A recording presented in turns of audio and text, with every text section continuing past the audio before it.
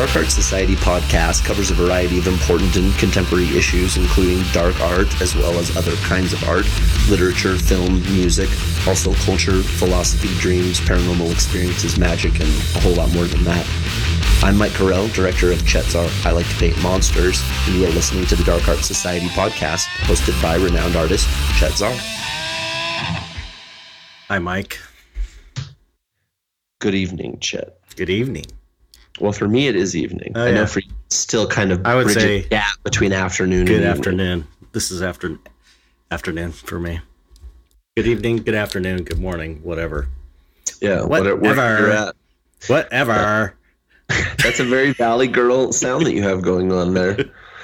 I remember that sound from where I grew up. There were Valley Girl sounding people in the Northwest, certainly.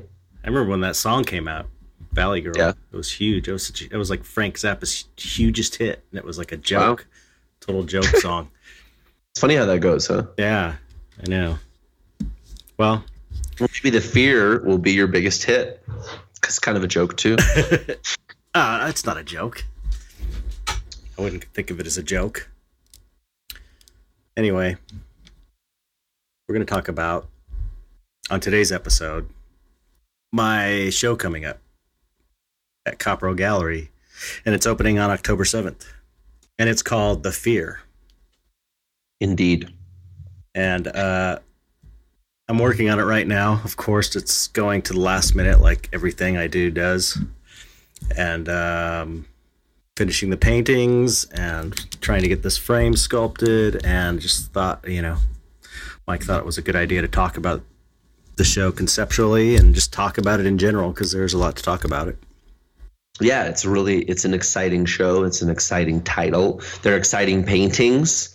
And for me, it's exciting because it relates to dystopia, which, of course, I'm writing for Chet. And so I'm very intimately involved with that and excited about that as well. And this is just another thing that correlates to it. And since we're still slogging through the last stages of that whole entire process, it's just another way for me to get excited about it, even though I'm not really currently doing a whole lot aside from just, talking with Chet about the book and making small changes and alterations here and there. Yeah, I as soon as the Fear show's done, I'm back to the Dystopia book. I've just got some paintings I got to finish for it, and then we're gonna send it off to the graphic designer. And it should be, once we get that done, it's gonna be such a huge relief, because then it's just a matter of waiting for it to get to send off to the printer, basically. So it's coming, people. Thank you for being patient with that. It's gonna be worth the wait, though. This is as epic as we were dreaming about, Yeah, it really is pretty amazing. It's going to be pretty amazing. It's a special piece of literature, I think, and I'm really excited to be involved in it. And I don't say that because I really don't. What's funny about this piece, I guess I just got to say, is that it's not mine, it's yours. And so even though I'm using my wordsmithing techniques to make it sound cool, it's all your material, it's all your ideas, it's all it's your thing. And even though I am involved in that process, at least in ferreting out information, because we're approaching it as almost like investigators, I suppose, right, or anthropologists or whatever. At the same time, it's I'm basically taking this thing that's pretty rough and ugly and dirty and just making it, sound and flow nice. Yeah. And that's it. So it's fun and it's cool. But at the same time, it's it's not the same as doing your own thing. You know what I mean? For sure. And I can't really own it like I would own my own thing. But at the same time, I'm excited, obviously, about it, because I do have my own personal experiences with this place, Dystopia, certainly independent of you, which is actually why I know you. So there is a tie-in for me on a very personal level, which obviously makes me invested, vastly invested in it as a piece unto itself, and as a way to communicate something that's, I think, is really important for the world. So anyway, that's forthcoming. It's getting there. It's getting there, people. Thanks again. It is. So the fear has something to do with it, but I want Chet to talk about the show first. Yes. Yeah. Sorry if I sound a little off today. I know Mike and I are actually both really exhausted and hustling to try and make ends meet. So we'll do our best to pump up the volume. Okay. Yes, I haven't seen it forever, dude.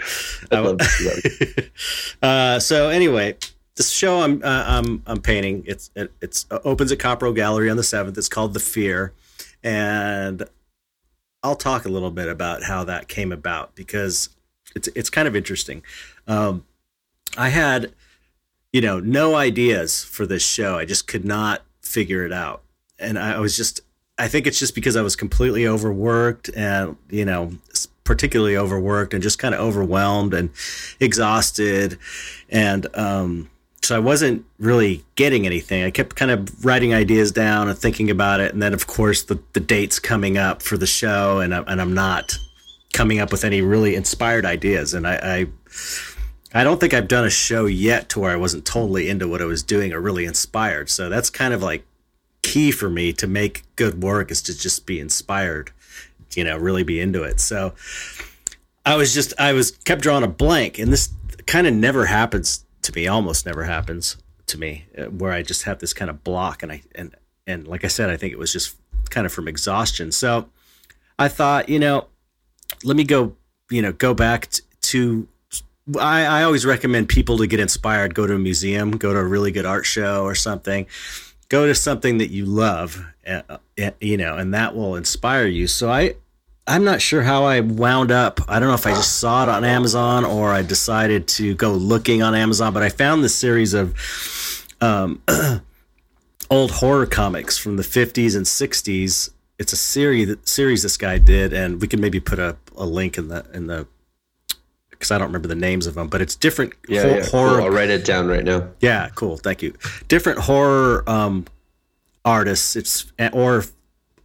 Horror comics. It's all about horror comics, basically, all these different books, and it's really good. And so I was just like, okay, I'm just going to get a couple of these books. And so I bought a few of them and started looking through them. And of course, immediately I was just so inspired because I just love those old horror comics. Even though they're from before my time, somehow they were around all the time. I'm not sure how. As a kid, these horror comics were around because it's, like I said, they're from the 50s. Some of them were from the late 40s, and throughout the 50s and the 60s were these ones that I loved, and I wound up with them around my house and fell in love. So I started thinking about, the feeling I got from them and the style of the text and everything. And at one point I just started thinking, I want to do a series of paintings that are just all about fear. A lot of my stuff is kind of creating empathy for monsters, Mm-hmm. And there's that humorous quality for sure. And the humorous quality, the empathy quality, empathetic quality. And sometimes they're just scary, but I don't think they're mostly just scary. I think that's a little bit more on the fringes of what I do, but at least to me, but that might not be true. No, for I agree. A lot of people. I agree with you. Yeah. I mean, obviously I have a pretty good overview in my mind of your work. And I would say that, the outright scary shit is definitely on the fringe, on the outside, as opposed to more of just the sensation of feelings that humanity has on the more negative side of the coin, as it were. Right. So I thought, I'll just go for fear. I'll just go for straight up creepy, basically try and give people the creeps with these paintings. And so just with that in my mind, I started just sketching and coming up with some designs. And at that point, something struck me that, maybe I should do these oval portraits. Cause that's when I first hit and started selling, was when I started doing these oval portrait style monster painting. And if you want to know more about that story, here's your paid advertising. That's right. Well, for your podcast, I suppose, whatever time of day you're listening to it, head over and check out Chet's Art. I Like to Paint Monsters. You can see it on iTunes. You can buy it on DVD from Chet signed at chetsart.bigcartel.com. Thank you. To continue. Thank you. Yeah, so I thought I'd maybe go back to these oval portraits because it just thought it seemed like it'd be a good idea because I also wanted to go back to going back and really detailing things and making things really polished, which I haven't done in a while. I go through different phases in paintings. Like, for a while I'll be focusing on color. For a while, for just a period in there where you could see I was really learning more about composition and focusing on composition. And sometimes there'd be weird lighting that I'd start to get into. So every artist does this, I think, where you just focus on different aspects of things. Right, because you're like honing those particular skills, right. And the only way in your position to hone those skills is actually by doing it. Yeah, yeah, exactly. So I thought, I'll kind of go back to, it's, a lot of my best stuff is from those early days too, which is strange when I didn't know what I was doing. It's really weird. So I don't know why that is, but some classic ones are from the early days. So I thought, I'm going to try and really hit that level of polish again. So, and that made sense, kind of revisiting this portrait thing, sort of this full circle deal where I'm going back to where I started in a way.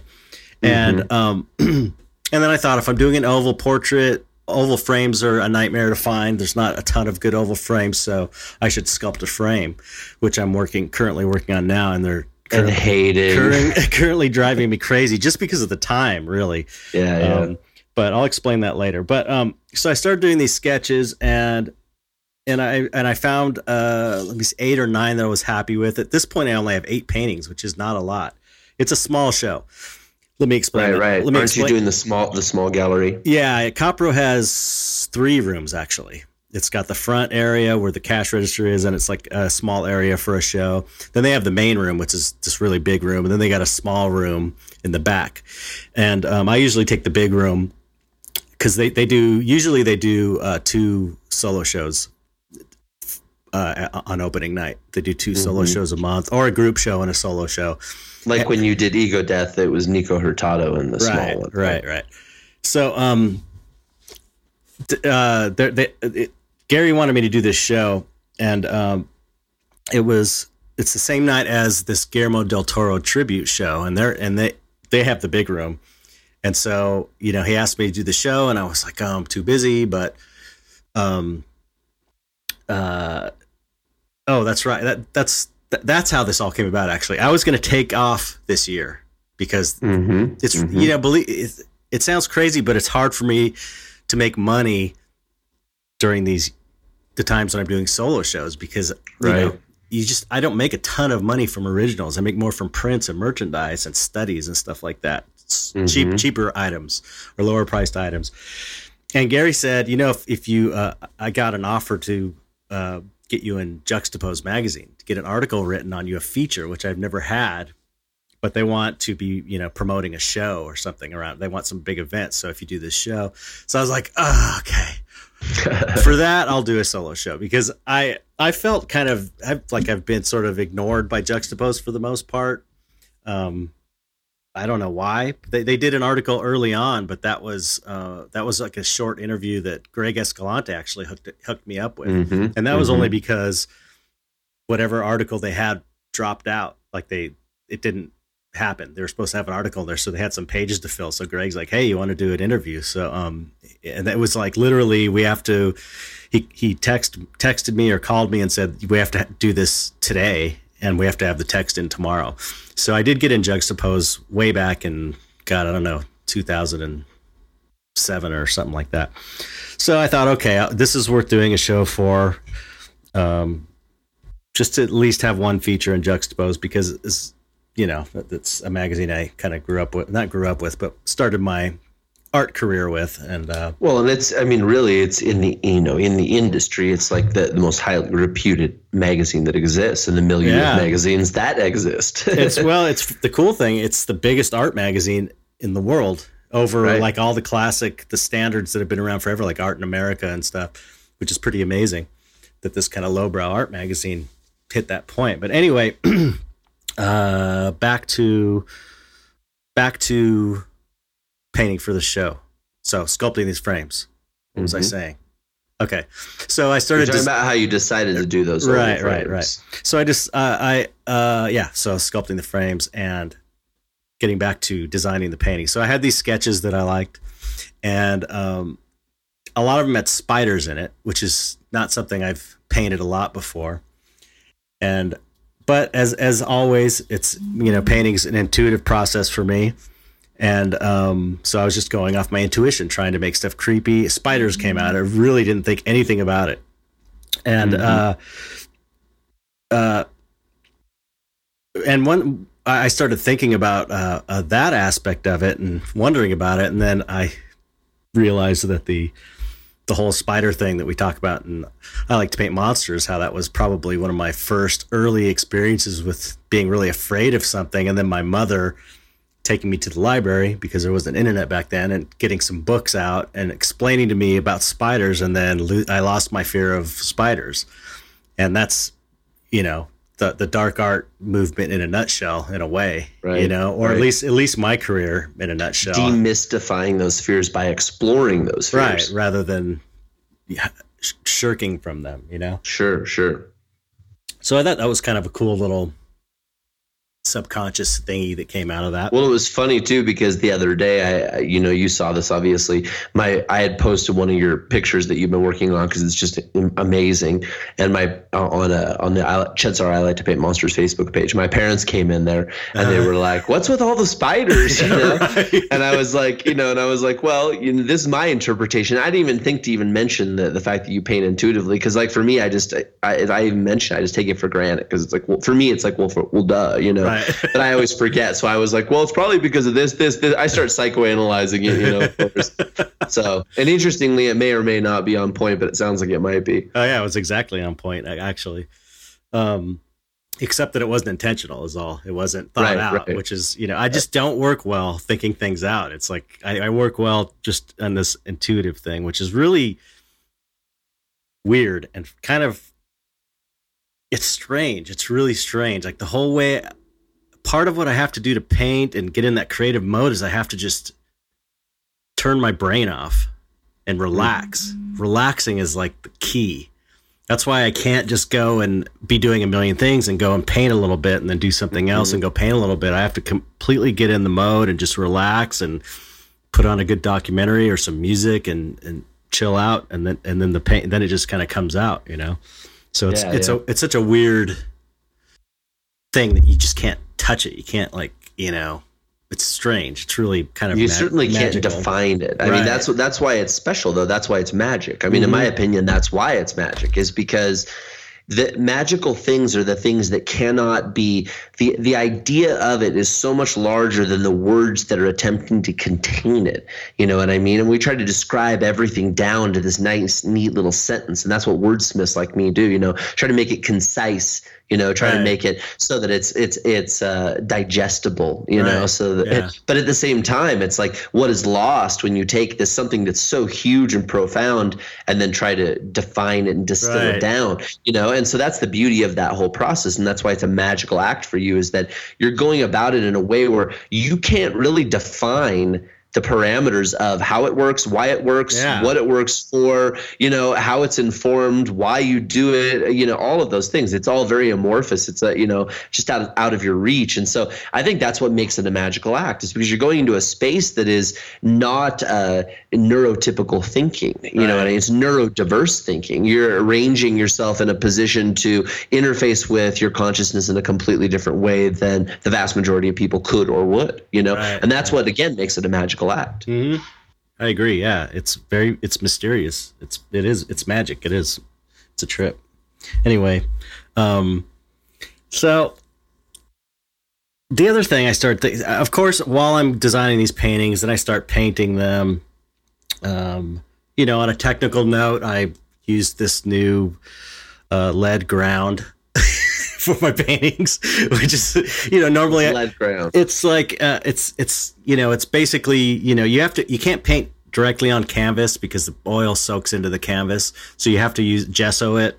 And normally I use this acrylic gesso that's commonly used, and things come pre-gessoed usually. So I usually just paint right on the pre-gessoed surface.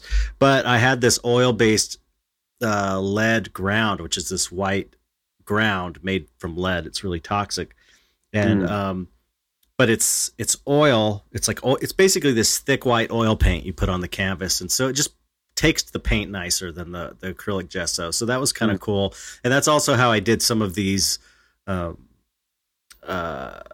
I can't remember the name of the show I did it for, but a series of oval portraits I did during that period. I really sanded the surface smooth, try and get, even though I was using canvas, I tried to get this smooth surface on it. So anyway, that was part of it. I was prepping these canvases and started the paintings. And I was thinking a lot about fear and while I was doing it. And then it came to me that it's a perfect show for now because everybody's afraid right now more than probably ever I can think of since the Cold War in my lifetime.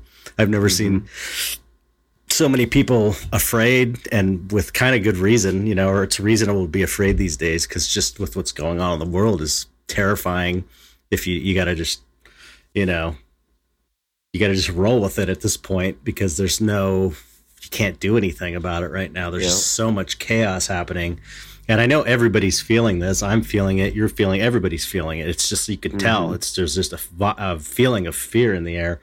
So that kind of was more confirmation that this was a good topic for the show. And what was the other thing that I was thinking? Forgot. I lost it. Anyway, so. Oh, I know what I was going to say. At one point, even when I was sculpting let me get into this. Sculpting the frames. We'll go into the frames. Let's hear about the frames. I basically found this cool, decent, simple oval frame that I can sculpt on top of and turn it into a cool custom frame rather than customizing existing frames that I normally do for time and expediency. I got this oval frame and I'm sculpting over it. And so I have this really cool design that I'm calling the Death's Head Fractal. That's quite intriguing name there. I showed you the picture where the heads are, right? Yeah, they're little. You'll see it. You guys will see them within a week. It's amazing.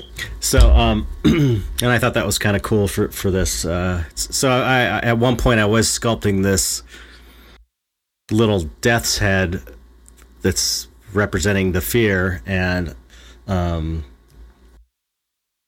had an edible, which I'm swearing off of after because I should have had like a quarter of it maybe, and I ate the whole thing. Of which. And I totally got the fear while I was sculpting this thing, which, you know, Mike was pointing out to me as well how appropriate that was. But man, it was bad. I had a really bad kind of. I don't know. I'm not good with edibles. The fear is, you know, the funny thing about the fear, and when we're talking about it right now, as opposed to your show, but just the fear, right. You know, a lot of us kind of psychonauts, I think, refer to it as the fear. Yeah, and I think inevitably that's informed probably by Hunter S. Thompson, you know, from his writings, because, you know, the late 60s, early 70s writings where he's talking about getting the fear and stuff. That's where I picked it up from anyway. Right. But nevertheless, the notion of getting the fear it's like a thing that you have to deal with from time to time, you know, in life, one way or another, right? And the thing is and that's the thing about the psychedelic experience too. There's that when you hit the ego death, there is that point you have to break through where you have to relax and let it happen, because if you don't and you try and hold on and you hold on to the fear, that's when you get a bad trip, you know? Yeah, exactly. Well, and even, on anything. I mean, you know, any state of mind, it's like even if you don't sleep for, you know, a good 36 hours, I guarantee you're going to start having, you know, your consciousness and your awareness are going to shift in such a fashion that you're not going to be interfacing with reality in the same way. And so inevitably the fear is waiting there, you know, but I just think it's funny that we talk about this thing, the fear, you know, that we get, because it's like one of those things where I question myself. It's like, you know, it's bad. Like you said, you got the fear bad, and that's a bad thing because it feels bad in the moment, but it's almost like the Dark Art Society thing too, where it's like, it feels bad, but at the same time, you're actually facing something that you need to be facing, and your defense mechanisms are down enough that you're not able to protect yourself against that for whatever reason, whether that's self-imposed or otherwise, because I find myself in life often feeling stripped naked by a situation and getting the fear, which has nothing to do with me choosing for that to happen. I mean, understandably, my choices led me to that result, but nevertheless, you get the point. So it's like, it's funny because we say, oh, it's this bad thing, but it's a formative thing too, because when I think back to like my experiences of dying, you know, death sensations and the fear and all of that, it's like I came out of that reborn, all of them, with this sensation of like, a rebirth, really, Right. you know? And actually, interestingly, that's why I mentioned to you before we got on this, I just finished this episode, Emails from Infinity. This it's actually the end of Dissolving the Line, and it's getting into the this last chapter, which is Beyond the Line. And I talk about my first death experience, and it was a fever, and it wasn't self-imposed. I got food poisoning, and I like totally had this amazing, horrible death experience, but it like really it was like a rebirth. Like I came out of it a different person, you know? So anyway, I just think it's important to remember that even when you do have the fear, again, as much as you can surrender to that experience and allow yourself to actually just look at and deal with the things that are coming to you through that experience, because clearly they're meant to happen they're happening. So you need to deal with that shit. And if you do, you won't have this negative baggage. Rather, you're going to feel a sensation of, I think, release and relief. Well, afterward. the negative thing comes from resisting it, and that's true with, when you're tripping or any time you're afraid, is to relax into the fear. It's one of the kind of the, I don't know, primal building blocks of the psychedelic experience is that you have to overcome the fear, and that's the thing, and when you can. But you don't overcome it by doing what you would do in your waking life, which is like beating it or fighting it or struggling with it, or pushing it down. You can't win that. Yeah, no, you accept it and relax into it. That's the only way. And that's, so this is all very tied to that and death, the idea of death, because there's going to come that day when we do die, and you're going to, you can fight the whole way and make it miserable, or you can kind of like try and accept it and relax into it. And so I think it works on, the concept of the fear works on many levels. And I just want to mention also that there's the first time I heard it referred to as the fear was in that movie Withnail and I, which I don't know if you ever ended up seeing that, or that's that one I keep telling you about. You got to see. It's so great. Yeah. It's like a cult classic now. It's an English film. It takes place in the last days of the 60s, and it's about. I remember you telling me about this when I was at your place one time. Yeah, it's so great. It's one of my favorite movies. I watch it over and over. And it's kind of loosely based on this guy's life, actually. So there's some truth to it. But it's these two guys, starts off in the beginning of the film, these two out-of-work actors living in this, totally disgusting, messy flat. And they're both coming down from, using all their drugs. They don't have any drugs left. And the one guy's just starts thinking, and he's freaking out. He starts thinking about all this stuff, and he's like, I'm getting the fear. He's totally freaking out. So that comes up a couple times in that movie. That's the first time I ever really heard of it. Is referred to as the fear, because it is a thing that, stoners and people, psychonauts, that, like you mentioned, experience from time to time. So anyway, sure. Well, and I think everybody does in their life too. It's just that's the thing. Yeah. Tell me that anybody listening to this right now, tell me you haven't had some experience in your life where all of a sudden you were so afraid by what was happening that you felt like you were probably just going to die. Right. You know what I mean? Well, basically the world was going to collapse in on itself and all existence would cease. Yeah. Everyone's had some permutation of that. And it's such a big thing that, so many people have anxiety disorders. I mean, it's really like a big thing. It's a big issue that really hasn't, it hasn't been, I don't think, properly addressed in a way, because it's almost like it's a spiritual issue, and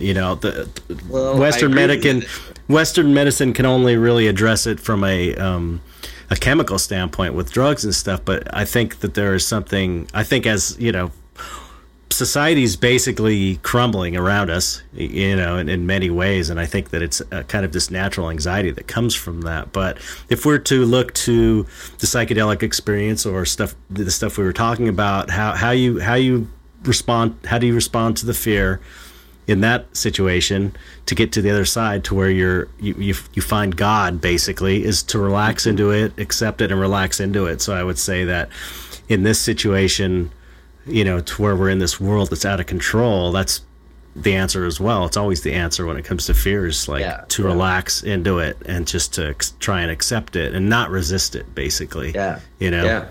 Well, and I think you're right. I think that the problem is a spiritual problem. The symptom is a mental issue. Right. You know what I mean? And I think it really is that clear. It's that, we have these aberrant behaviors, we have these aberrant thought patterns, we have these aberrant addictions, we have these strange things that occur on a very mental level, and that could just seem like the problem. And like you said, Western medicine certainly deals with that chemically, which is to say that they're addressing the symptom. Right. And what we do know is that as long as you address the symptom, the problem remains, unchanged. So if you were to actually get to the core of it, and I think that what you're kind of saying too is that not only on an individual level do we all suffer from a little bit of spiritual illness, certainly, but it's as a result of the world in which we live, which is to say that there is a spiritual illness that exists in the mass consciousness of all of the people occupying this place, and you are one and a part and parcel of that.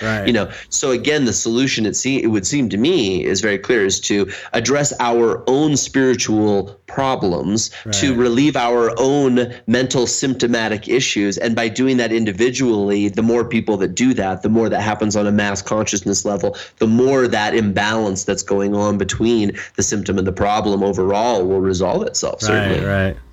Yeah. So I mean, on another way that Western medicine addresses it is through therapy and psychotherapy, which is I think is a great thing to do. A good therapist is really good. I agree with you. I totally agree with you. It's important to have people that you can talk to that won't judge you, where you have anonymity, and where they have no relation to what's going on in your world, so that you can say anything you need to say to them, because sometimes the people that you need to talk to the most are not the people that are right in front of you. Right.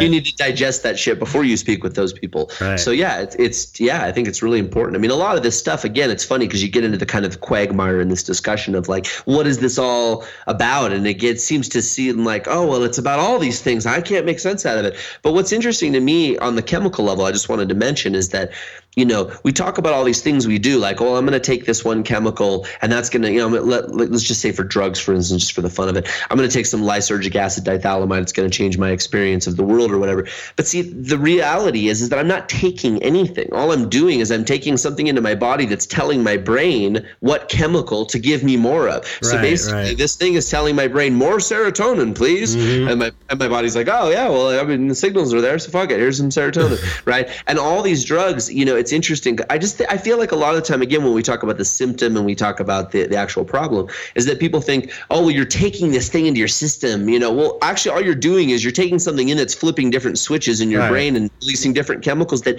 already exist within us. We are a vessel for all of these things. So it's not like there's anything wrong with taking, I feel like nowadays there is kind of almost a stigma, like, oh, well, I don't take pharmaceuticals, like almost kind of a snootiness of that. It's like, dude, if pharmaceuticals flip those chemical switches in your brain so you get the right amount of your dopamine and your serotonin and your norepinephrine and your GABA and your all the things you need, then great. On. Whatever it takes. But just remember, what's going on is we're a closed vessel. We have things that instigate what happened within us, but all those things already exist within us. That's like that Dennis McKenna video I posted a while back on Facebook. He's like basically saying we are drugs. Everything in our brain is drugs. Yeah. I mean, totally. That's how we perceive things, and our brain is it's a bunch of chemicals happening. So electricity and electrochemical reaction. That's all it is. That's all we are. 100%. To even our perception of the things that go on, which clearly nothing is going on outside of us if we're not able to actually view it without seeing it through the filter that is us. Right. So again, there's no objective observer. It's a myth. It doesn't exist. But anyway, back to the fear. So, I've got these paintings. I'm thinking a lot about the fear. I have the fear at one point, and then I just go about painting these paintings, and I've got like a guy a really cool with like a spider thing coming out of a guy's head, which I finished that one. I've got the Mr. Wilson, which is that stitched up face looking creepy guy. Thank you. Where'd the name come from for that one? I don't know, just popped into my head. I'll tell you what it reminds me of, because when I was a kid, I would watch that show Home Improvement. Do you remember that that stupid sitcom? Because that was like a show that my parents, obviously they were like, oh, we could sit around as a family and watch it, so we'd watch Home Improvement, and the neighbor was was Mr. Wilson. Well, and he was always the dude that was over the fence, and you couldn't see him ever. And he had the little fishing cap that was like, funny fishing cap. And the fence was always you just see his eyes, and he was always talking over, to Tim Allen or whatever. So when you said Mr. Wilson right away, I saw your dude with the stitch face, but he had like a fisherman's cap on. I think my Mr. Wilson reference might be from Dennis the Menace, because of course, Dennis the Menace, the mean neighbor was Mr. Wilson, and he was like this kind of older guy, and I kind of imagine this character as like this older, creepy guy. So it just seemed like a nice American name. Somehow it just fit, Mr. Wilson. It reminds me of it fits right in with like Mr. Rogers. Totally, it's like right up there with Mr. Rogers for sure. And dude, Mr. Rogers, when I was a kid, I watched that, and there's some scary, weird, creepy stuff in that show, Rogers man. Is great. I love that show. It's great. I mean, it was a great show as a kid, and it's still, but it's just the puppet shit. That's what I'm talking about. That stuff was fucking disturbing. Riding the train to Puppet Land. I remember as a kid, like getting the fear just watching some of those sequences. But then again, I would watch Brothers Quay and get myself all scared and stuff. Like I'd sit there, I like to get myself scared. I was like you. It's fun and scary, so I like it. Right. One thing I should mention before I get into the paintings is the other thing, the interesting thing about this show is that I realized, okay, everything I paint that comes from this pure place, like if I'm doing something that's maybe a commission of a Freddy Krueger, that's not really in the dystopia land.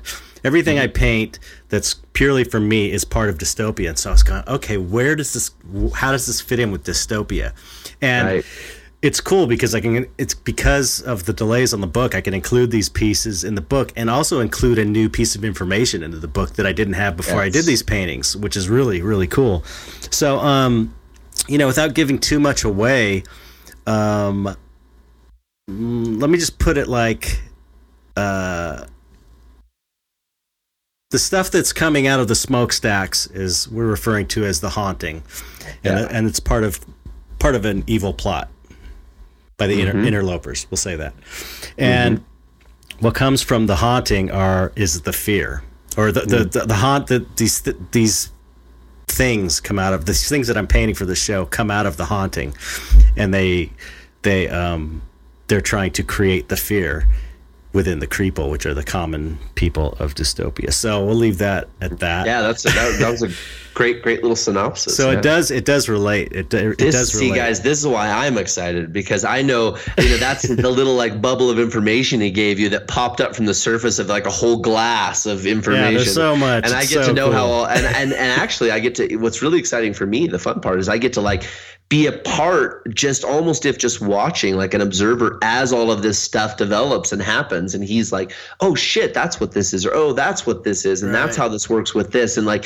I'm a problem solver. I love puzzles, so that gets me all excited. So yeah, you guys have no idea. As a huge fan of Chet, obviously I started as a fan before I ever became affiliated with him in any other way, shape, and form. The dystopia information is just going to blow your minds, and this show is going to be incredible.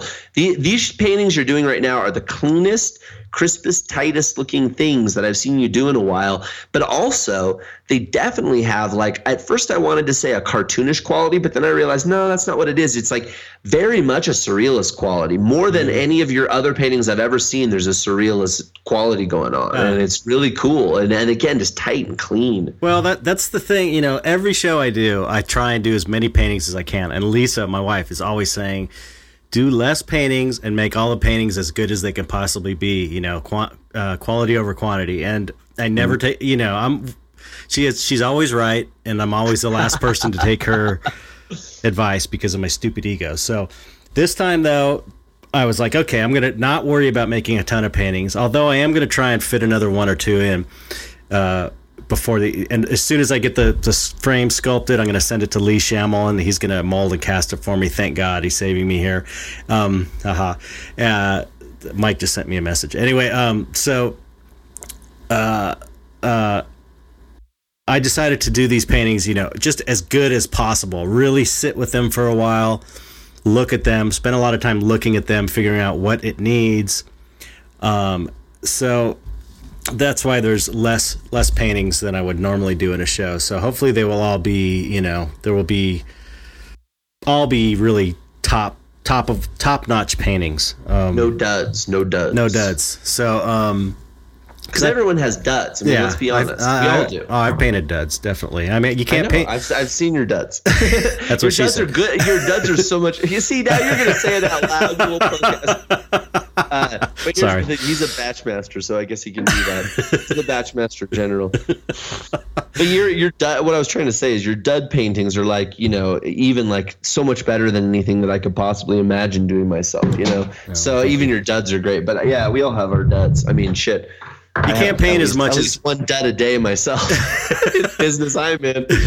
You can't paint as much as I do and not have some that are just not as good as the others. It's just kind of the way it is, But you also have your unsung heroes and heroines, because you have these paintings that like people just don't really appreciate for the way they should, and like and I know which ones they are, and I'm like, yeah, fuck yeah, dude. Yeah. It makes me feel good that I can see what's in that, even though I want other people to too, and I try. That's why I post all of it, is to try to get people all excited about it. It is weird, every once in a while there's a painting that I think is so great. And it just doesn't have the resonance with people, but that's part of being an artist, like that effigy painting. You posted that painting. Effigy's great. That's like, I love that painting, and I just, to me, that was like, it was easy to paint, and it came out so good, and it's so weird, and I just love everything about it, but it never caught on as a favorite. It was never. No, but it's in Dystopia, and I know the secret behind it. And so I'm sitting here like, ooh, but Effigy is so much cooler than people even know. So that's kind of the fun thing for me about Dystopia is like, because I've always, my whole goal has been like to platform what you're doing as much as I can to try to get it out there. So it's like, Dystopia is a way for me to do that further, because I'm like, I get to help him explain to people what this is. I mean, it's not just, that's the thing. It's not just a painting. That's what we've discovered. That's the amazing thing. That's the fucking golden nugget right there. They aren't just paintings. Yeah. And so if you're looking at it like this is a real place, then what the fuck is Effigy? And I asked Chet that question. I asked them that question, 117 times of the paintings that we had in the list, Yeah. And the answer to that question was fascinating enough to end up in the book. So there you go. Yeah. So anyway, I mean, we can maybe talk a little bit about the paintings. Yeah. Now I've got that spider guy coming out of the dude's head, which I love that painting. I got the Mr. Wilson, which sold. Somebody bought it already, which is good. And then the other one that sold was the smart buyer right there. The Creeper. The Creeper sold, which is just that super kind of demonic, scary looking, creepy guy. Really simple, but something about it is really creepy to me. Unnerving, because you can't, you're looking at it and you can't really tell whether is looking in at you or whether you're looking in at it. And that's what's like, so for me, that's the magic of that painting, because it's like the frame is set in such a way of the window that it's like, you're talking about a different painting. I know what you're talking about. Yeah. Tell me the name of that one. The Peeper. I'm talking about the Creeper. The Creeper and the Peeper, of course. So listen, the Creeper I ended up putting in another show because it wasn't. I couldn't fit it. It was made for a square canvas or a rectangular canvas, just because he's looking in a window frame. It's the guy peeping in, looking in the window frame, and it just didn't sit right with me as an oval painting. And I had this Crime on Canvas show that I was invited to that was this weekend. So I put that in that show because it's like, I want to paint this painting so bad. It's really good, but it's not going to work in the oval. I'd rather have all the paintings oval. And so anyway, the Creeper is the guy that's, I don't know how to describe it. He's kind of got these demonic eyes. It's really kind of simple, but it's almost maybe kind that should be the picture for this week. There you go. So then everyone will know what it looks like, since we're sitting here dancing around it. Maybe. Or the other thing is the centerpiece of the show, which is all these paintings are 11 by 14. They're all small. Everything's pretty affordable. And then there's a 16 by 20 painting, which is the Siamese clowns, which I think is kind of so amazing. The centerpiece, which is this two-headed clown concept. And that one's I just finished also.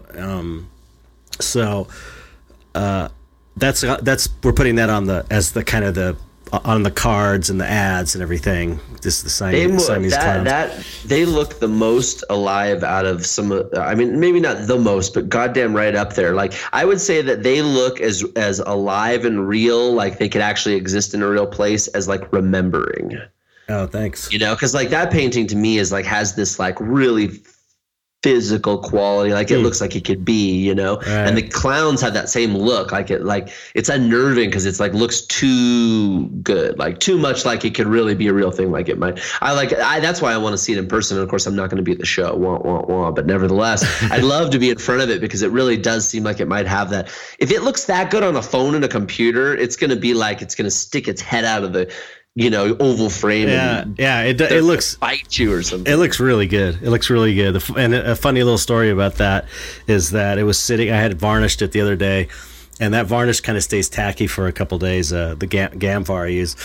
And Lisa was standing there talking, and she put her hand on the table and stuck her thumb on the painting and left this big thumbprint. She's like, "Oh shit! I just put a thumbprint on your painting," and it was funny because she didn't even notice that she did it. But I was able to, the cool thing about that varnish is that it's removable, reapplicable. So I was able just to touch it up with a little varnish, and it all looks all good again. But the funny thing I was telling you about the Siamese clowns is, of course, as I'm painting for the show and thinking about fear and thinking about how the world's afraid and everybody's afraid and all this panic's going on, of course I'm thinking about politics and Donald Trump and everything, and just the political state of the country, of the United States. And again, this magical thing happened with that painting that once I had it like 75% finished, I'm like, oh, this is like a political painting, totally unintentional, but I painted. If you look at the painting, and you'll see this when you see it now, it was totally unplanned, and it's funny too because we just did that interview with Dos Diablos, and I was kind of ragging on political artwork. And I was like, totally. It doesn't have the, but it's like, so it's kind of, I'm kind of a hypocrite in that way, but I didn't mean to do it. It just happened. So I think about what you were saying is it's not done in a way nowadays that's what I meant the times. Say. And so it's like, you are executing something that fits the times. You're doing the thing that you were saying it doesn't do. So that's you can ask more from an artist. Okay. That's true. I guess what I was saying, what I meant to say back on that because I was thinking about that after, like, oh shit, I just was kind of ragging on political art. Dismissive, maybe. It sounds but I guess what I'm saying, what I meant to say was that so much political art is just so beating you over the head with it, and it doesn't have that subtlety that I think really kind of makes it.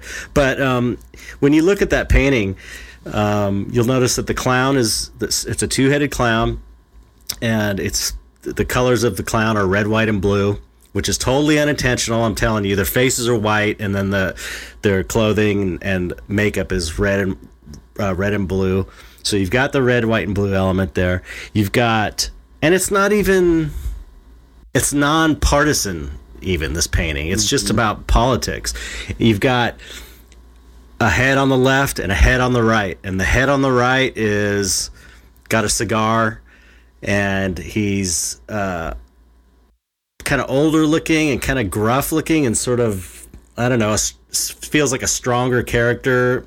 And he's blind, he's got those X's in his eyes, he's got kind of orange hair, which is kind of Trump.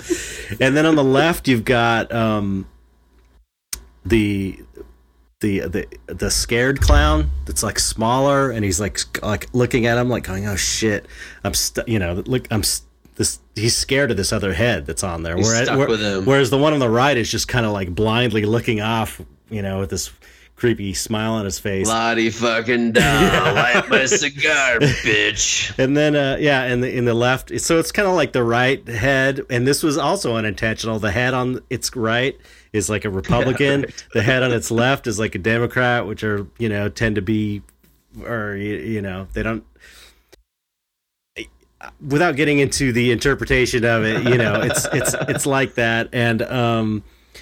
And yeah, it's funny because when it occurred to me, I was like, oh, this is red, white, and blue. I wonder if this painting I started looking at it for the political symbols, and I realized the head that would represent the left is on the left, and the head that would represent the right is on the right. I was like, whoa, that's so trippy. It's kind of like, it's funny because it's like your painting is almost like my dreaming is, because like I'll dream journal, you know, and then I'll like read it and be like, oh, it's so obvious, you know, like, you know, and that's how your painting is. Like you go into like this state of almost like a, you know, semi dream state or something, and then you look at it afterwards and you're like, oh, it's so obvious. Well, like, you know, you left like an Easter egg for yourself to like figure out later or something. Yeah, that's what I always said. That's like your big talent is your dreaming, the work you do in dreaming. That's like your natural ability, you know, or whether it's you've, you know, worked on it to create it. It seems like that's kind of your thing is your dreaming. So I just thought that was funny, and that's, to me, that's the magic when you paint, you create something and then it clearly has a meaning and it's obvious and you had nothing to do with it other than you made it and you don't know where it came from. But it seems like, how could it, you know, how could that happen? It's just such a trip to me. It's really it's just magic to me. So it is, totally. Anyway, so when I first saw it, I thought that the little dude on the right had a Devo hat on. That's what it looked like to me. Yeah, right. That's his left, though. That's why it's his left, which is, you know. I'm just saying, if I'm looking at it, yeah, right. The guy on the right is his left. Dude on the right. Yeah. No, it's just a little clown hat. It's not a Devo hat. Yeah. But that was the first thing I thought. I was like, oh, that's very Devo-esque. Yeah, it is kind of Devo. Could also be a subconscious little another splinter in there. Anyway, that's true. So the other paintings, what are they? Shit, I'm completely blanking out. I've got like 4 left. I got to finish. They're almost done. Oh, the one of the spider on the guy's face.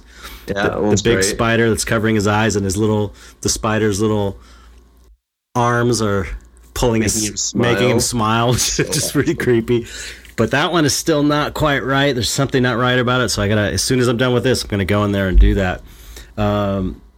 I've got the spider lady, which I really love, which is the creepy lady with the hat with spider legs coming out from under the hat, and then the little black widows are crawling over her face that are going in or coming out of this empty eye socket she has, which is hard to see. And I was really happy when my granddaughter came in, who is 5, and she said, all the spiders are going into her eye. And I was like, oh, yes, she got it. So, you know, if nice. A 5-year-old can get it, I did my job, because I was wondering, it's like, are people going to get that the spiders are either going in or coming out from her empty eye socket?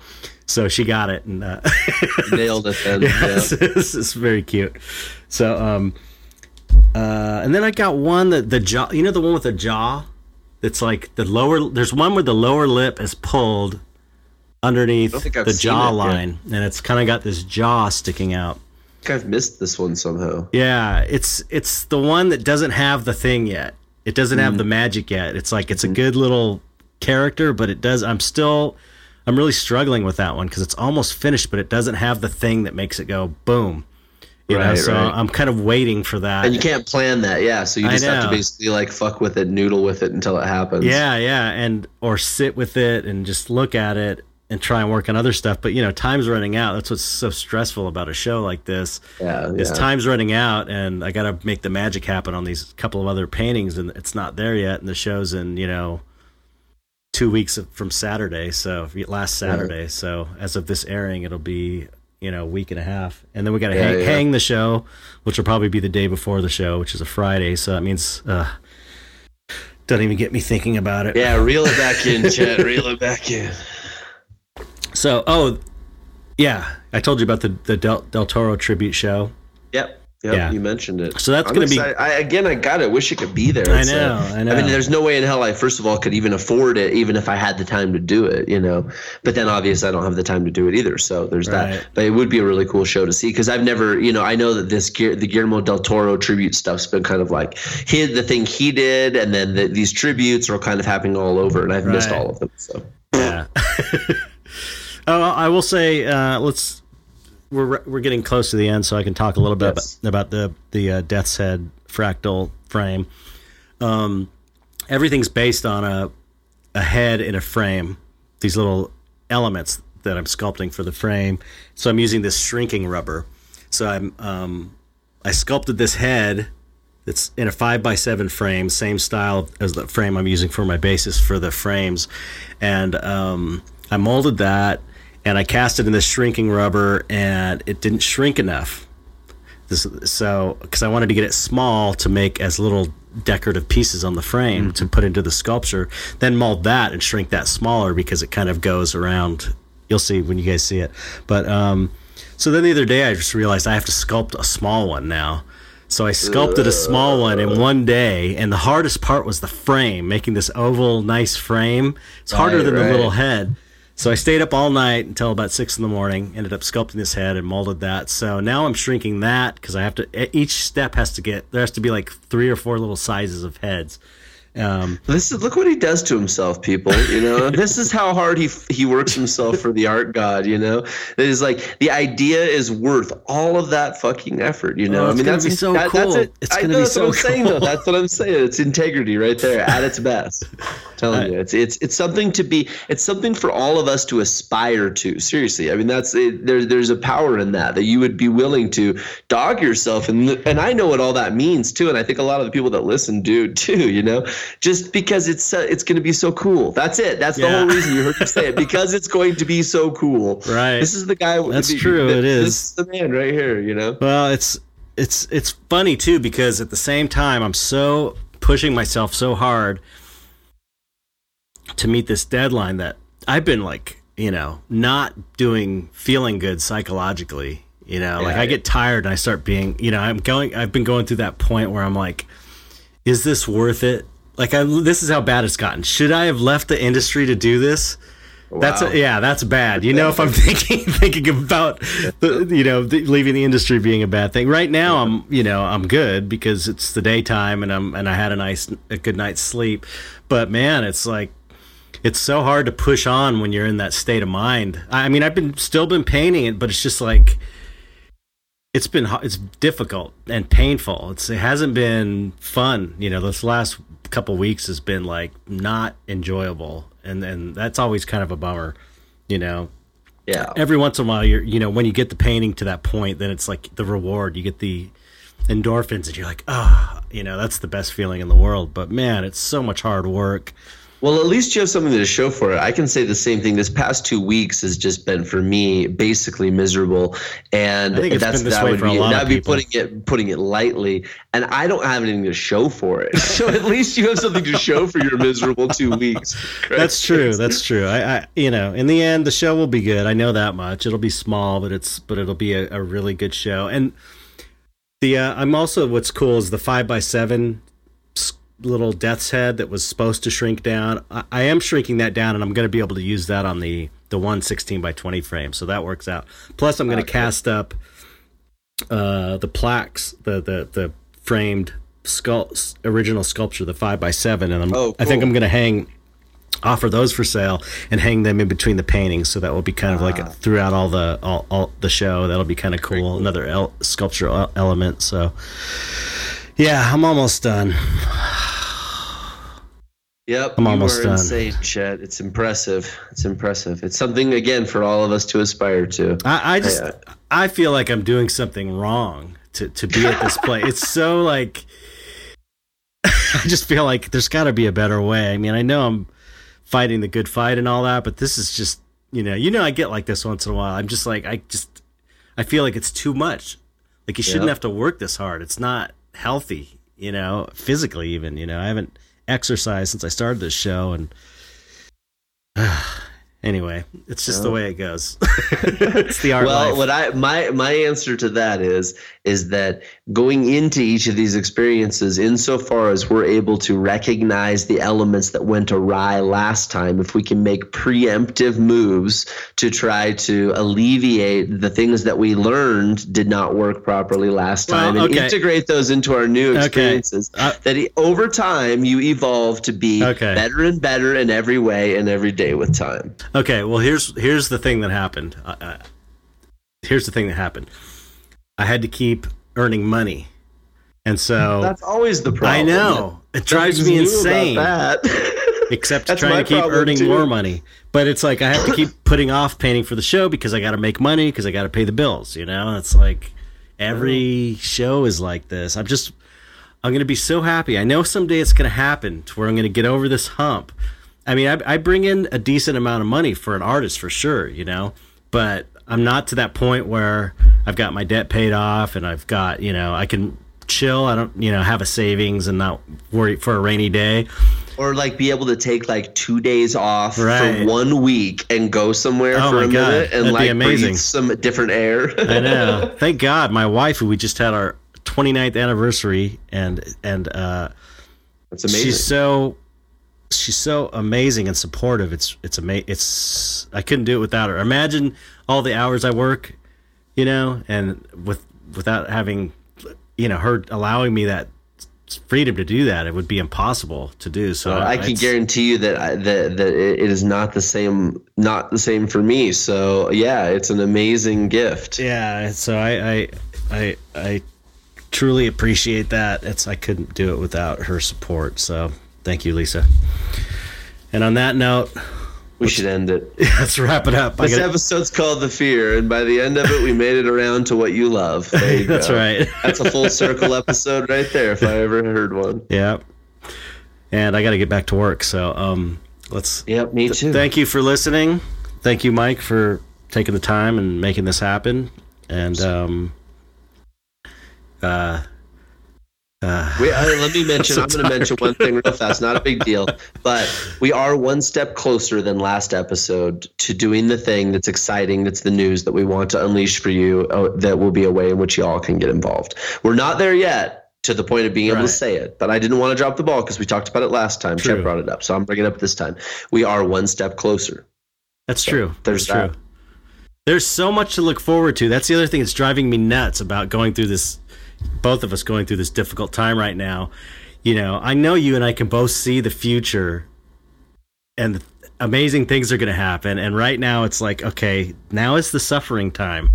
Yep, you got to keep Now your head is down your time to suffer. and keep slogging forward. You know, you're moving up the side of a pyramid and you have a stone on your back that you're just carrying. And just keep your head down, watch your feet, and just watch each Exactly. step. That's it. That's it. That's right. It's, you know, there's times in your life where magical things happen and everything's whoa and just comes to you, and then there's the other times where reality's like, okay, now's your time to do the grind. So you're gonna do the grind as long as it takes. It might take years to do this grind, but you have to do the grind if you want the prize at the end. So right now we're in the grind.